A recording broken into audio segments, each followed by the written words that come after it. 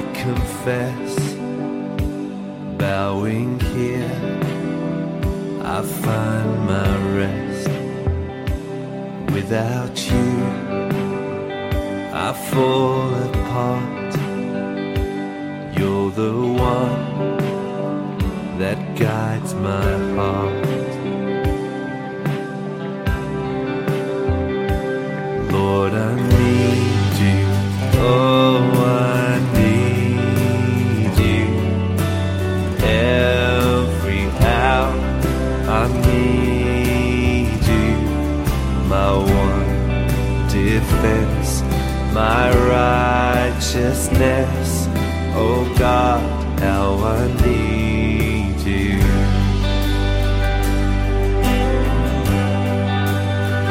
When sin runs deep, your grace is more. Where grace is found is where you are. And where you are, Lord, I am free. Holiness is Christ in me.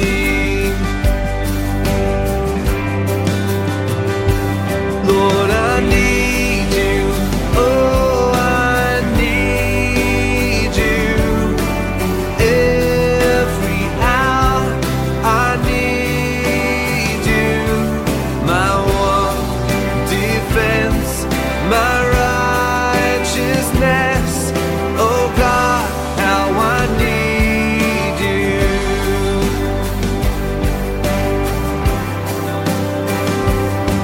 So teach my song to rise to you.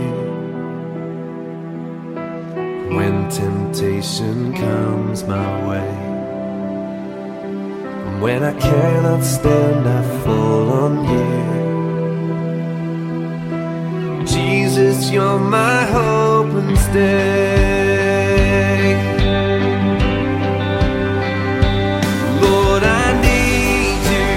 Oh, I need you. Every hour I need you. My one defense, my righteousness. Oh God, how I need you.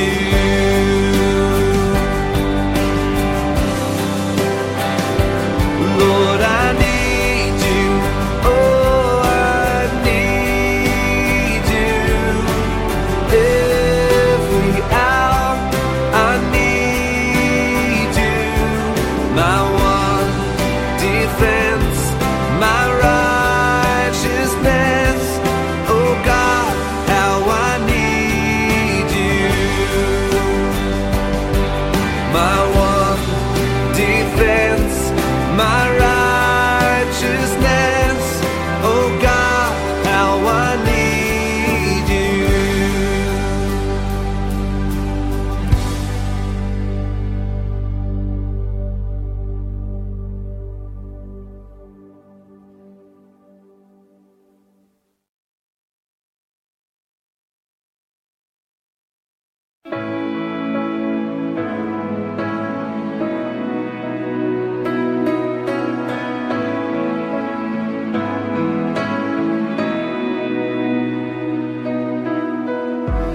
Oh Lord, you've searched me.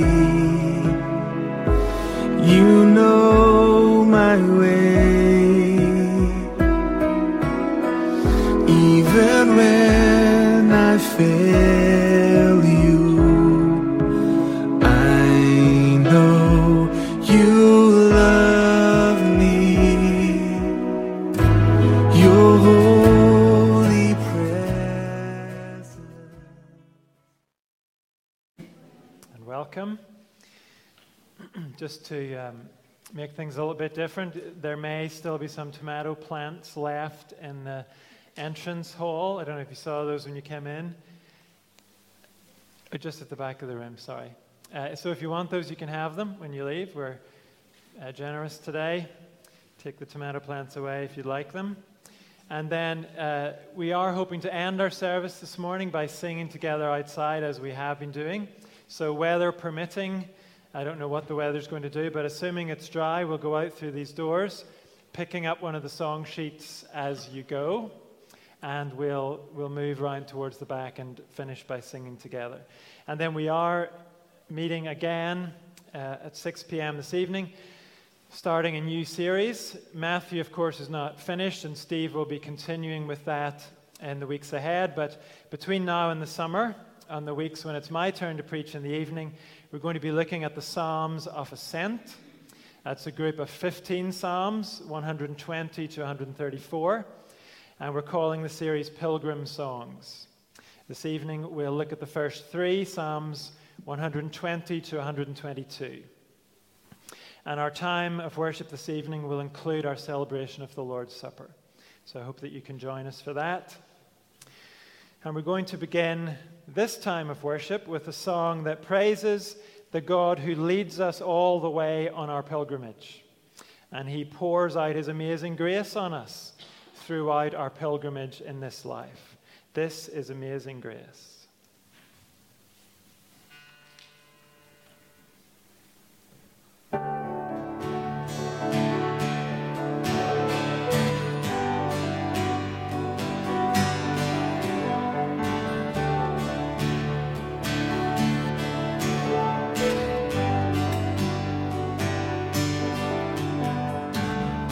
Breaks the power of sin and darkness, whose love is mighty and so much stronger, the King of glory, the King of all kings, who shakes the whole earth with holy thunder, who leaves us breathless in awe and wonder, the King of glory, the King of all kings. This is amazing grace. This is unfailing love, that you would take my place, that you would bear my cross, you would lay down your life, that I would be set free. Jesus, I sing for all that you've done for me.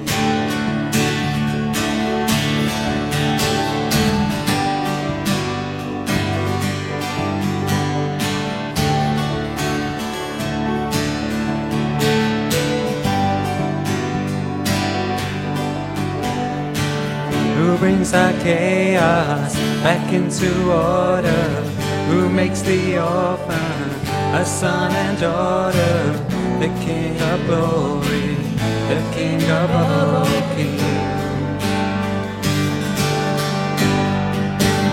who rules the nations with truth and justice, shines like the sun in all of its brilliance, the King of glory, the King of all kings. This is amazing grace. This is unfailing love, that you would take my place, that you would bear my cross, you lay down your life, that I would be set free. Jesus, I sing for all that you've done for me.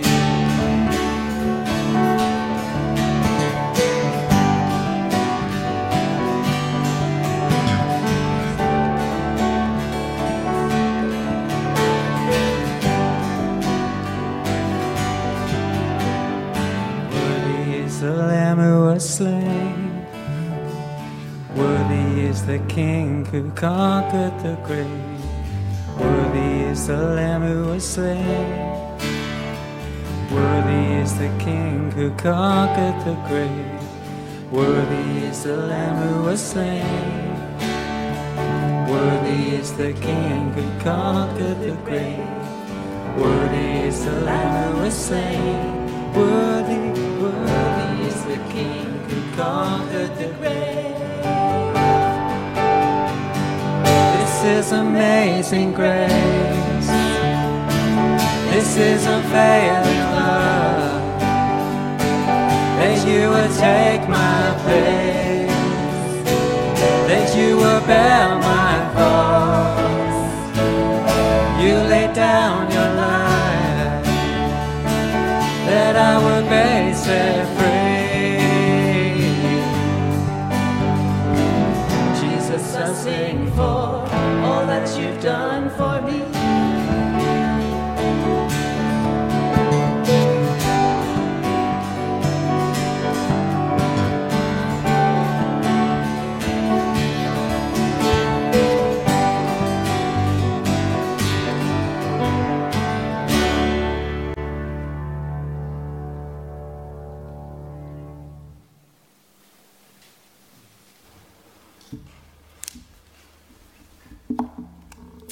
Let's pray.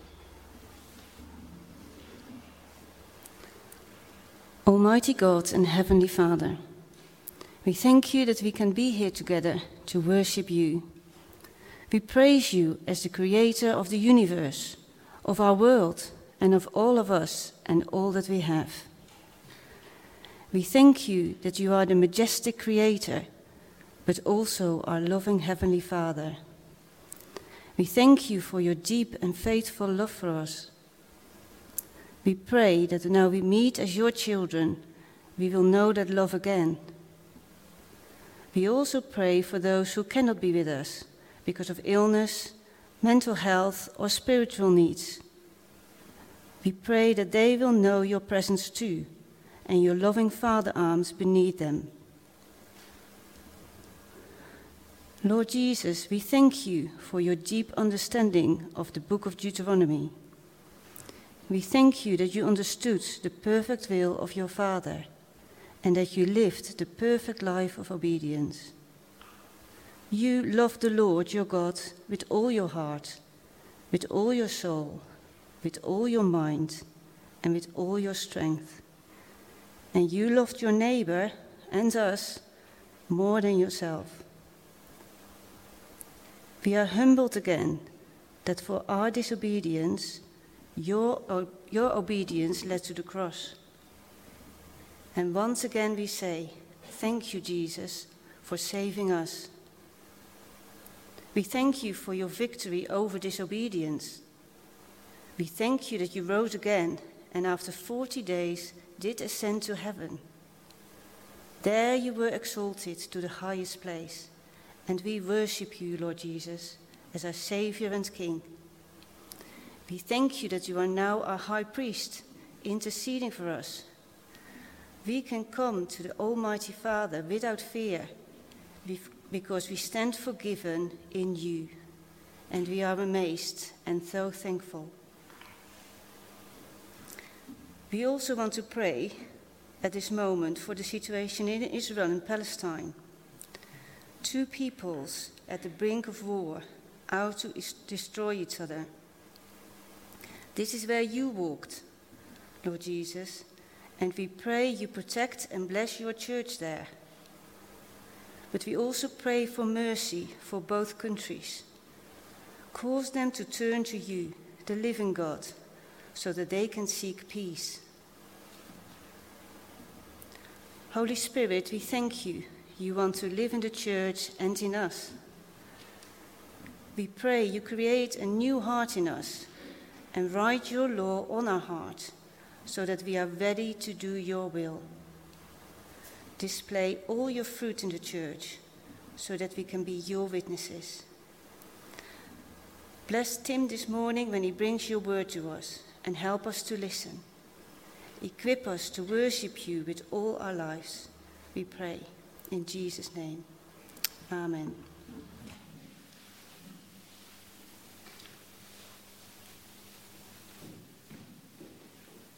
We will be turning back to the book of Deuteronomy in just a few moments, but first we're going to read about a very significant event in Jesus' life where he turned to the book of Deuteronomy. We're going to read from Matthew chapter 4, verses 1 to 11. Matthew chapter 4.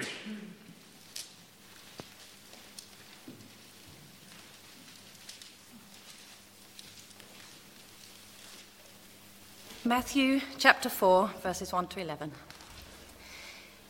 Then Jesus was led by the Spirit into the wilderness to be tempted by the devil. After fasting for 40 days and 40 nights, he was hungry. The tempter came to him and said, "If you are the Son of God, tell these stones to become bread." Jesus answered, "It is written, man shall not live on bread alone, but on every word that comes from the mouth of God." Then the devil took him to the holy city and set him at the highest point of the temple. "If you are the Son of God," he said, "throw yourself down, for it is written, he will command his angels concerning you, and they will lift you up in their hands, so that you will not strike your foot against a stone." Jesus answered him, "It is also written, do not put the Lord your God to the test." Again, the devil took him to a very high mountain and showed him all the kingdoms of the world and their splendor. "All this I will give you," he said, "if you will bow down and worship me." Jesus said to him, "Away from me, Satan, for it is written, worship the Lord your God and serve him only." The devil left him, and the angels came and attended him.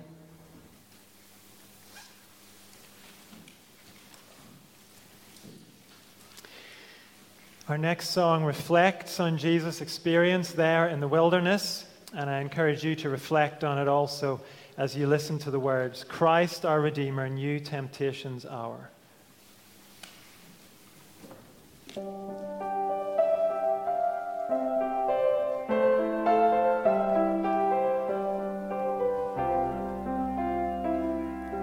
Christ our Redeemer, new temptations are. In desert places, silent and apart, and 3 times over met the tempter's bow. With God's word hidden on his heart.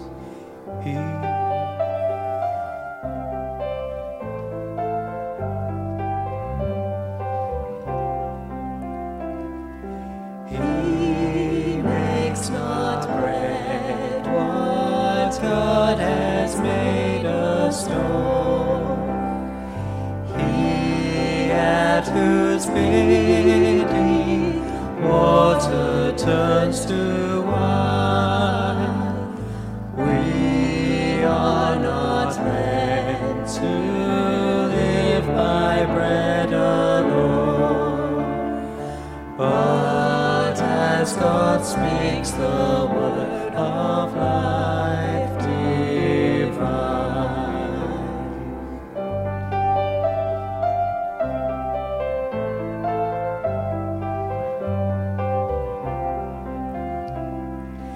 He will not ask the fickle crowd's acclaim, nor flaunt the sonship which is his by right, nor seem distrustful of the Father's name, who bids us walk by faith and not by sight.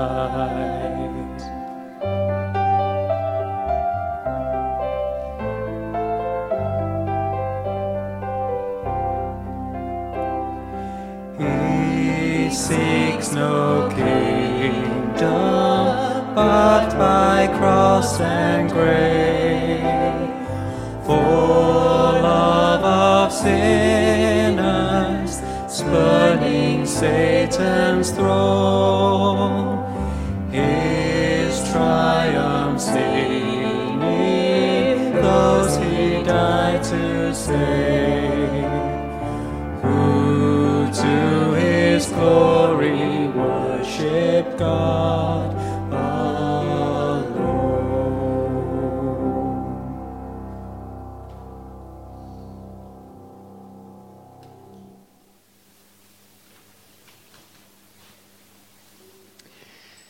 Our Sunday school are going to be moving next door,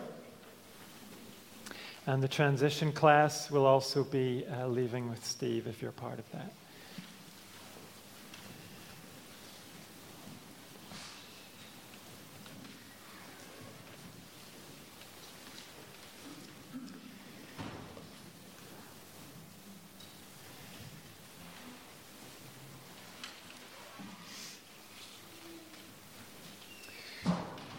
We'll start with a few pictures. The Scottish National Party. It's probably fair to say that the number one purpose of the Scottish National Party is to achieve Scottish independence. They hope eventually to convince a majority of Scottish people to go it alone. Independence is generally seen as a good thing. Certainly in the 2016 Brexit referendum, a majority of British people voted to leave the European Union. And no doubt there were many different reasons why leavers voted leave, but one of the main reasons surely was independence from Brussels. And when it comes to this church, we consider ourselves to be an independent church. So we belong not to a denomination that is in authority over us. Instead, we belong to the fellowship of independent evangelical churches. So we want to be in fellowship with other gospel churches. We want to work with them, but we also want to be able to make our own decisions. We value independence. And those of us who are parents, don't we hope that our children will grow to be able to thrive independently of us? Don't we consider it healthy when our children don't have to depend on us for everything? Why am I mentioning all this?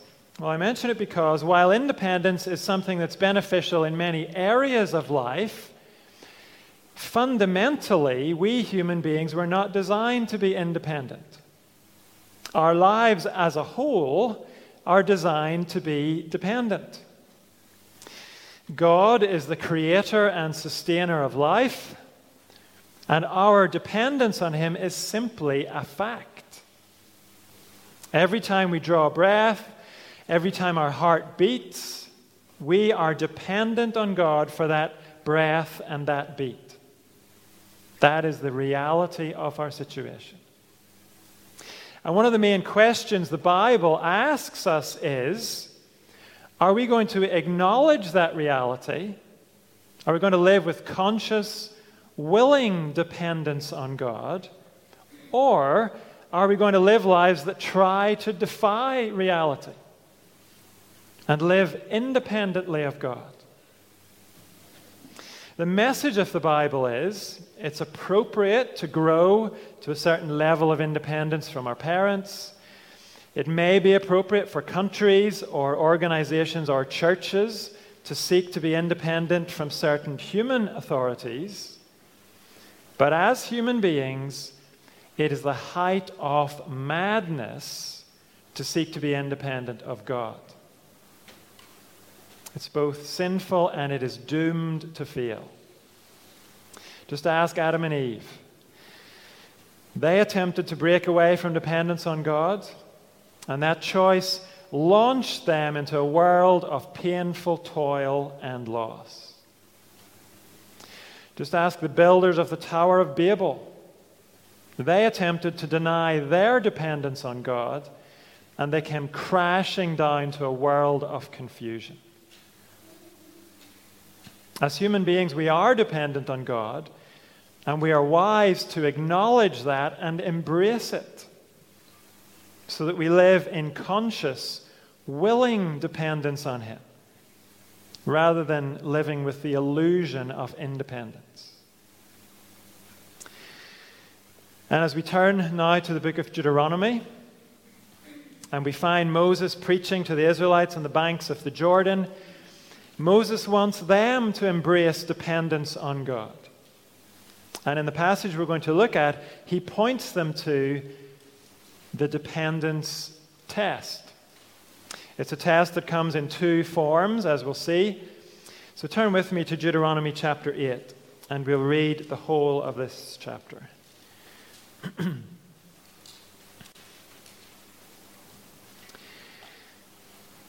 Moses says, "Be careful to follow every command I am giving you today, so that you may live and increase and may enter and prosper and may enter and possess the land that the Lord promised on oath to your ancestors. Remember how the Lord your God led you all the way in the wilderness these 40 years to humble and test you in order to know what was in your heart, whether or not you would keep his commands. He humbled you, causing you to hunger, and then feeding you with manna, which neither you nor your ancestors had known, to teach you that man does not live on bread alone, but on every word that comes from the mouth of the Lord. Your clothes did not wear out, and your feet did not swell during these 40 years. Know then in your heart that as a man disciplines his son, so the Lord your God disciplines you. Observe the commands of the Lord your God, walking in obedience to him and revering him. For the Lord your God is bringing you into a good land, a land with brooks, streams, and deep springs gushing out into the valleys and hills, a land with wheat and barley, vines and fig trees, pomegranates, olive oil and honey, a land where bread will not be scarce and you will lack nothing, a land where the rocks are iron and you can dig copper out of the hills. When you have eaten and are satisfied, praise the Lord your God for the good land he has given you. Be careful that you do not forget the Lord your God, failing to observe his commands, his laws, and his decrees that I am giving you this day. Otherwise, when you eat and are satisfied, when you build fine houses and settle down, and when your herds and flocks grow large, and your silver and gold increase, and all you have is multiplied, then your heart will become proud. And you will forget the Lord your God, who brought you out of Egypt, out of the land of slavery. He led you through the vast and dreadful wilderness, that thirsty and waterless land with its venomous snakes and scorpions. He brought you water out of hard rock. He gave you manna to eat in the wilderness, something your ancestors had never known, to humble and test you, so that in the end it might go well with you. You may say to yourself, my power and the strength of my hands have produced this wealth for me. But remember the Lord your God, for it is he who gives you the ability to produce wealth, and so confirms his covenant, which he swore to your ancestors as it is today. If you ever forget the Lord your God and follow other gods and worship and bow down to them, I testify against you today that you will surely be destroyed. Like the nations the Lord destroyed before you, so you will be destroyed for not obeying the Lord your God." This is God's word. We said this chapter is about the dependence test. And Moses says here that our commitment to dependence on God will be tested by scarcity, and it will be tested by success. First, in verses 1 to 5, it will be tested by scarcity. Will we worship the idol of what I really need? 4 times this passage emphasizes that dependence on God is shown by obedience to his instruction. In other words, we can say all we want about depending on him. The proof of it, though, is shown in our obedience. And having reminded the Israelites of that in verse 1, Moses then asks them to remember in verse 2. Remember how the Lord your God led you all the way in the wilderness these 40 years to humble and test you in order to know what was in your heart, whether or not you would keep his commands. That verse tells us a couple of significant things. It tells us none of that time in the wilderness was meaningless time. Not a day's journey of it was irrelevant. The Lord led Israel all the way. Every step of the journey was purposeful from God's perspective. And the purpose was to reveal the state of their hearts. Verse 2, when it says the Lord tested you in order to know what was in your heart, it's not saying the Lord himself didn't know their heart. The point is, he tested them to make known what was in their heart, to reveal it, to bring it out into the open. And the test there in the wilderness was the test of scarcity. They were desperately hungry. The original account of this is in Exodus chapter 16, and it tells us there, 2 months after they left Egypt, the Israelites were ravenous. Whatever provisions they had carried with them out of Egypt were now done.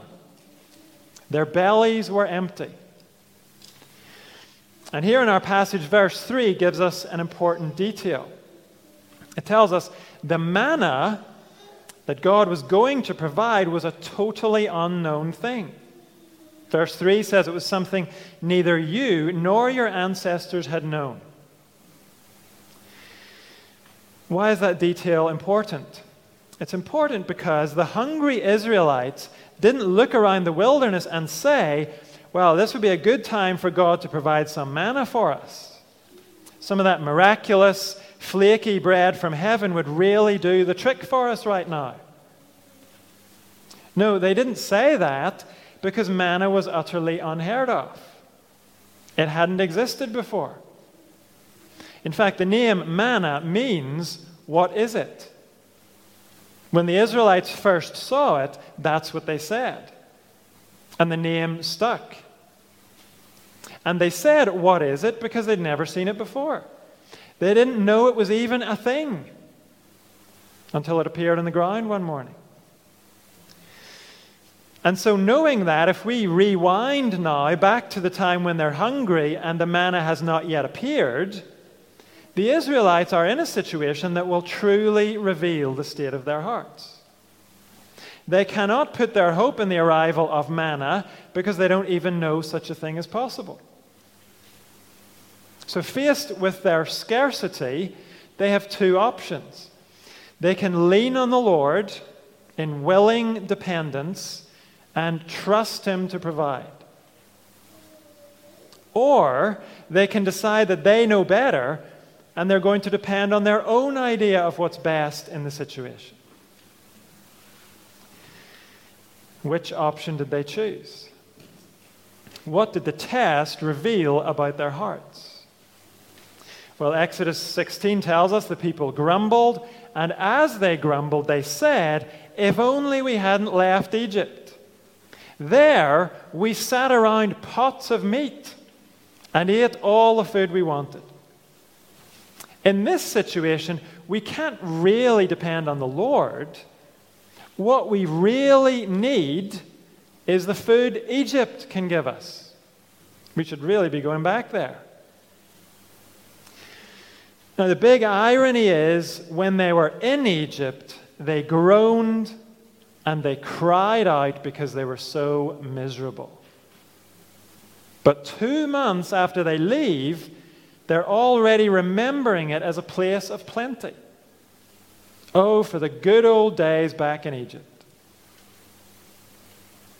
Instead of willingly depending on the Lord who saved them from slavery, instead of trusting that he would have a plan for them, they started worshiping the idol called what I really need.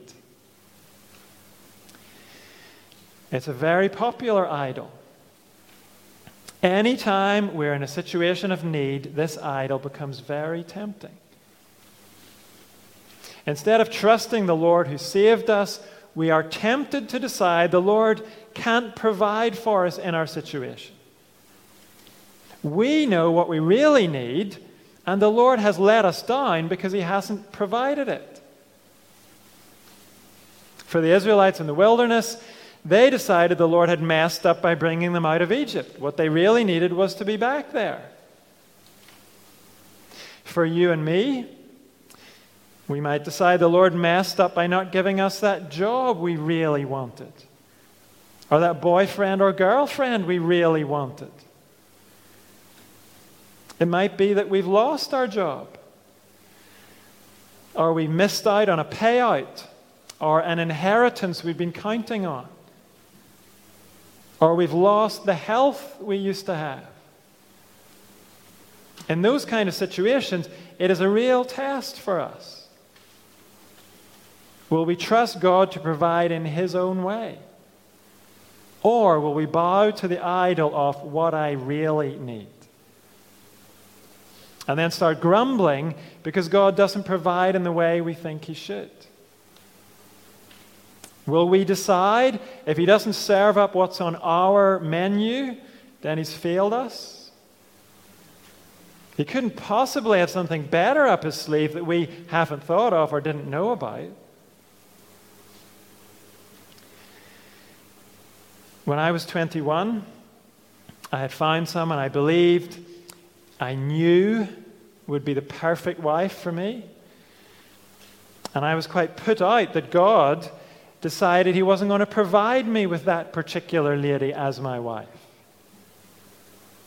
But now, after meeting Megan when I was 24, and having been married to her for almost 20 years now, I can testify that I was an idiot when I was 21. God knew better than me about what I really needed.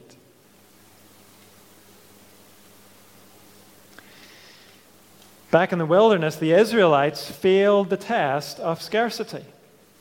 But God, in his great love and in his amazing patience, he went ahead and taught them that they could depend on him. The middle of verse 3 says, he provided the manna to teach you that man does not live on bread alone, but on every word that comes from the mouth of the Lord. Your clothes did not wear out, and your feet did not swell during these 40 years. Know then in your heart that as a man disciplines his son, so the Lord your God disciplines you. All through their wilderness journey, the Lord provided. Not only the miraculous daily bread from heaven, but also everything else they needed. Clothing, strength for the daily journey, and whatever else. And Moses says he did it to discipline them as a father disciplines his son. Now, we tend to think of discipline mainly in connection with punishment. But here, clearly, the sense is training. The Lord fed and clothed these people so they would learn he can be depended on in our scarcity. He does have the wherewithal to provide what we need, even if what he provides is something we'd never dreamed of, like manna, something we didn't even know is a thing. And the heart of this is at the end of verse 3. The lesson God was teaching them is that man does not live by bread alone, but on every word that comes from the mouth of the Lord. In other words, when you think that what you really need is bread, or some other thing, you can fill in the blank yourself. When you really think you need that, you're wrong. What you really, truly need is God himself and what he decrees for you. Depend on him, and he will give you anything else that you truly need, which may not be what you expected. The end of verse 3 is one of the most significant and profound statements in the Bible. And its significance and profundity is underlined by the fact that when the Son of God was tempted by the devil, he quoted this statement. We read the passage earlier from Matthew's Gospel. Here it is again. Jesus was led by the Spirit into the wilderness to be tempted by the devil. After fasting for 40 days and 40 nights, he was hungry. The tempter came to him and said, "If you are the Son of God, tell these stones to become bread." Jesus answered, "It is written, man shall not live on bread alone, but on every word that comes from the mouth of God." Notice how Jesus' experience parallels the experience of Israel. Deuteronomy says they were led by God in the wilderness. Here, Jesus is led by God into the wilderness. The Israelites were led there to be tested. Here, Jesus is to be tested too. The Israelites were hungry. Jesus is hungry too. And that's what the devil focuses on. What you really need, Jesus, is bread. Your father brought you out here, but here you are facing scarcity, and he's not providing what you need. But Jesus says, "You're wrong, devil. What I really need is what Israel needed when they were facing scarcity. It's what everyone needs when they face scarcity. What I need is God himself, my Father in heaven. I'm going to depend on him. I'm going to trust that he'll give me whatever else I truly need, whether it's bread or something different." So then, if the Son of God himself recognized his greatest need in his scarcity was to depend on his Father, surely you and I have to agree that is our greatest need too. Let's turn away from the idol of our own ideas about what we need and how God ought to provide for us. Instead, let's trust him and obey him in our situation. And he will provide whatever else we might need.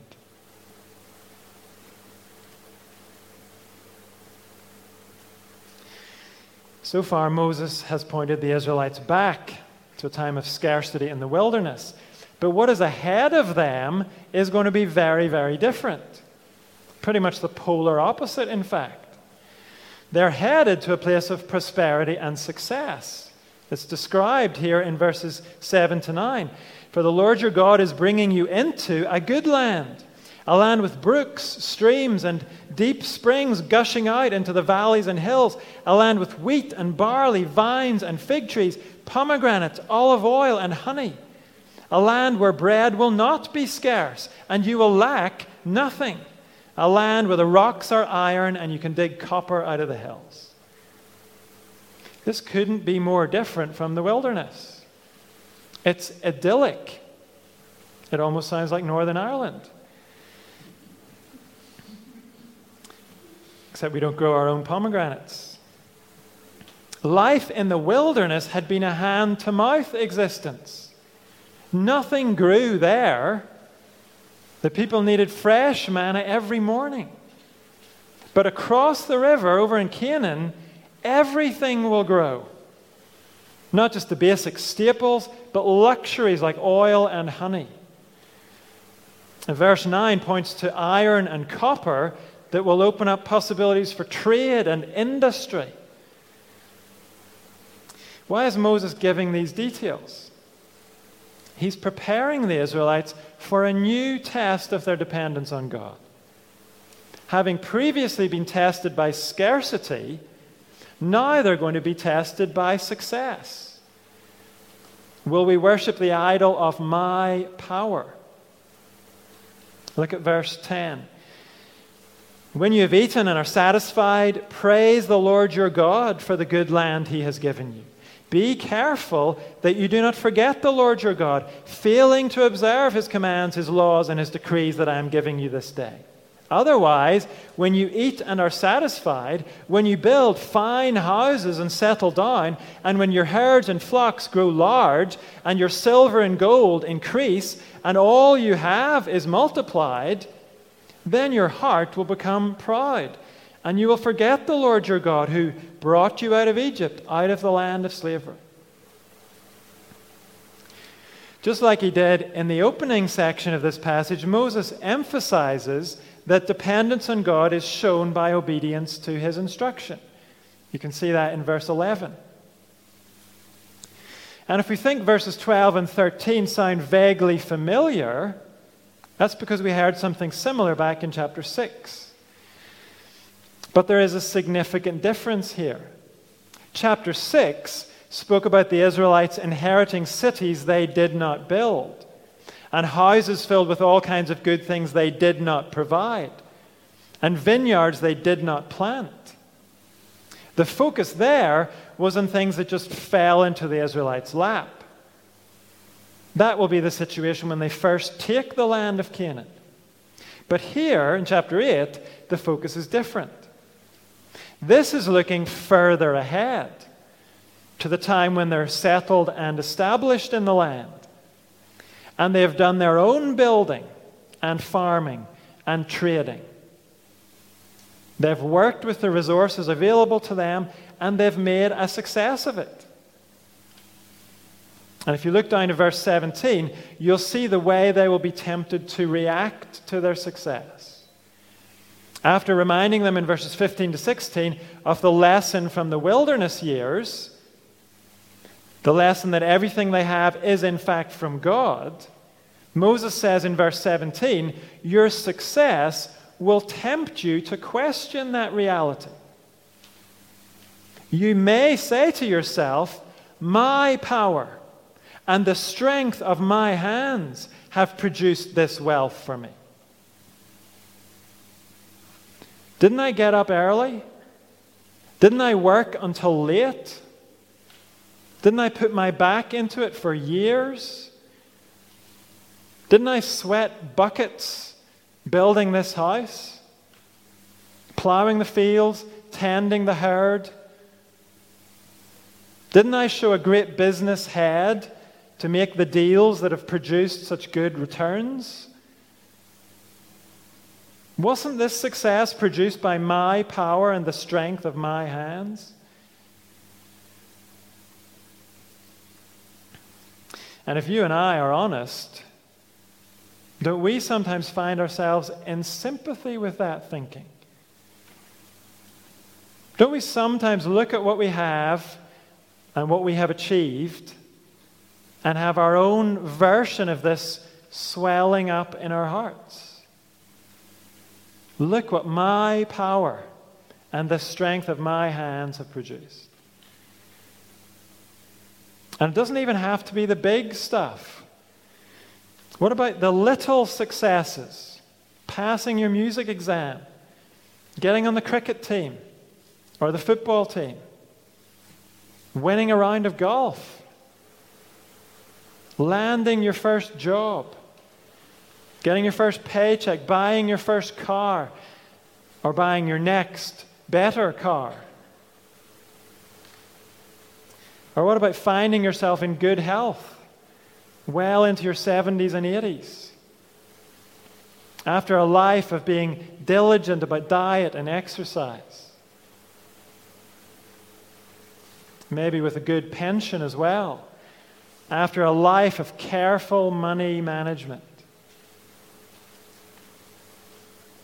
You finally got that new extension on the house where you can sit in the sun with a cappuccino and allow yourself the luxury of a little self-congratulation. Look what my hard work and my wise decisions have produced for me. It's so subtle and so utterly misguided and so damnably idolatrous. In verse 18, Moses says, when you have those moments, when the idol of my power is sucking you in, remember the Lord your God, for it is He who gives you the ability to produce wealth.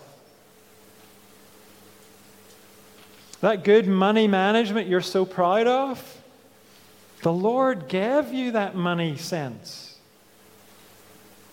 The aptitude for sport or music or study, the Lord gave you that.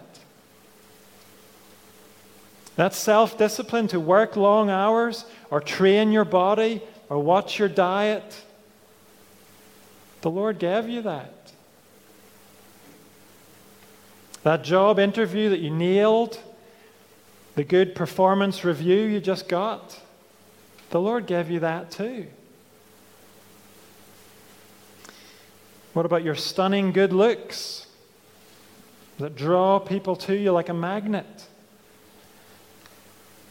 What about your sparkling wit that makes you so popular with other people? Guess who gave you those good looks and that sparkling wit?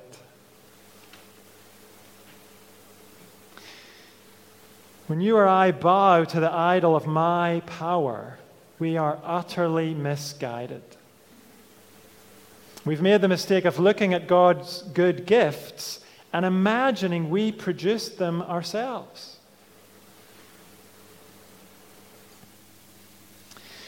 Daniel Block says, success may be more tragic than failure, especially if it causes us to forget God and results in pride, smugness, and self-sufficiency. Our faith and faithfulness are not tested only when the Lord drives us to the end of ourselves. They are also tested when everything is going our way. Isn't that true? And so if any of us are being seduced by the idol of my power, let's ask God to help us wise up and see the reality of our situation. That every success in our lives, big or small, it's ultimately down to His gracious generosity. Let's acknowledge our dependence on Him, not just in words of thanksgiving, but in lives of obedience. And let's consider the example of our Savior. Earlier we looked at the temptation Jesus went through when He responded by quoting from this chapter. But look at that incident again now with the second point in mind. Jesus was led by the Spirit into the wilderness to be tempted by the devil. After fasting for 40 days and 40 nights, He was hungry. The tempter came to Him and said, "If you are the Son of God, tell these stones to become bread." Jesus answered, "It is written, man shall not live on bread alone, but on every word that comes from the mouth of God." Earlier, we saw how the devil tried to play on Jesus' hunger, his scarcity, to get Jesus to believe that what he really needed was bread rather than God Himself. But this time around, notice how the devil is trying to get Jesus to depend on his own power. The devil says to him, "Tell these stones to become bread." Aren't you the Son of God, for goodness sake? If you tell them to become bread, they will obey you. You have the power. And of course, Jesus did have the power. But Jesus did not come to this earth to bask in His own power. He came to glorify His Father by doing His Father's will. And so, He did not tell the stones to become bread. He told the devil, "I live dependent on my Father, not on my own power. I look to Him for what I need." Jesus turned His back on the idol of my power. And you and I need to keep doing the same. Because here in Deuteronomy, the end of our passage reminds us, following the idol of my power is the way to destruction in the end.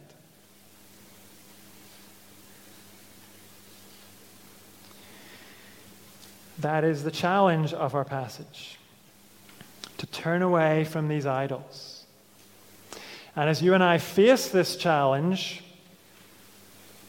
don't all of us have to admit we have often failed the test? Whether we've been tested by scarcity or by success, we have often failed. In our scarcity, we have believed we knew better than God what we needed. And in our success, haven't there been times when we imagined we achieved that success by our own power? But here's the good news. Jesus Christ passed the test for us. We've seen in his encounter with the devil, Jesus trusted perfectly in his Father. He depended wholly on his Father. And so when Jesus died and rose again, he died and rose again as our perfect, spotless Savior. His perfect sacrifice on the cross paid for all of our failures. And so when we belong to Jesus through faith in his work on the cross, we can leave the failures of the past behind us. We can move forward in his strength, learning to depend on God in every situation, in times of scarcity and times of success. We can look forward to growing in thankfulness when God gives us success. And in times of scarcity, when our initial feeling is that we don't have what we really need, in those times we can look forward to developing new trust in God's wisdom.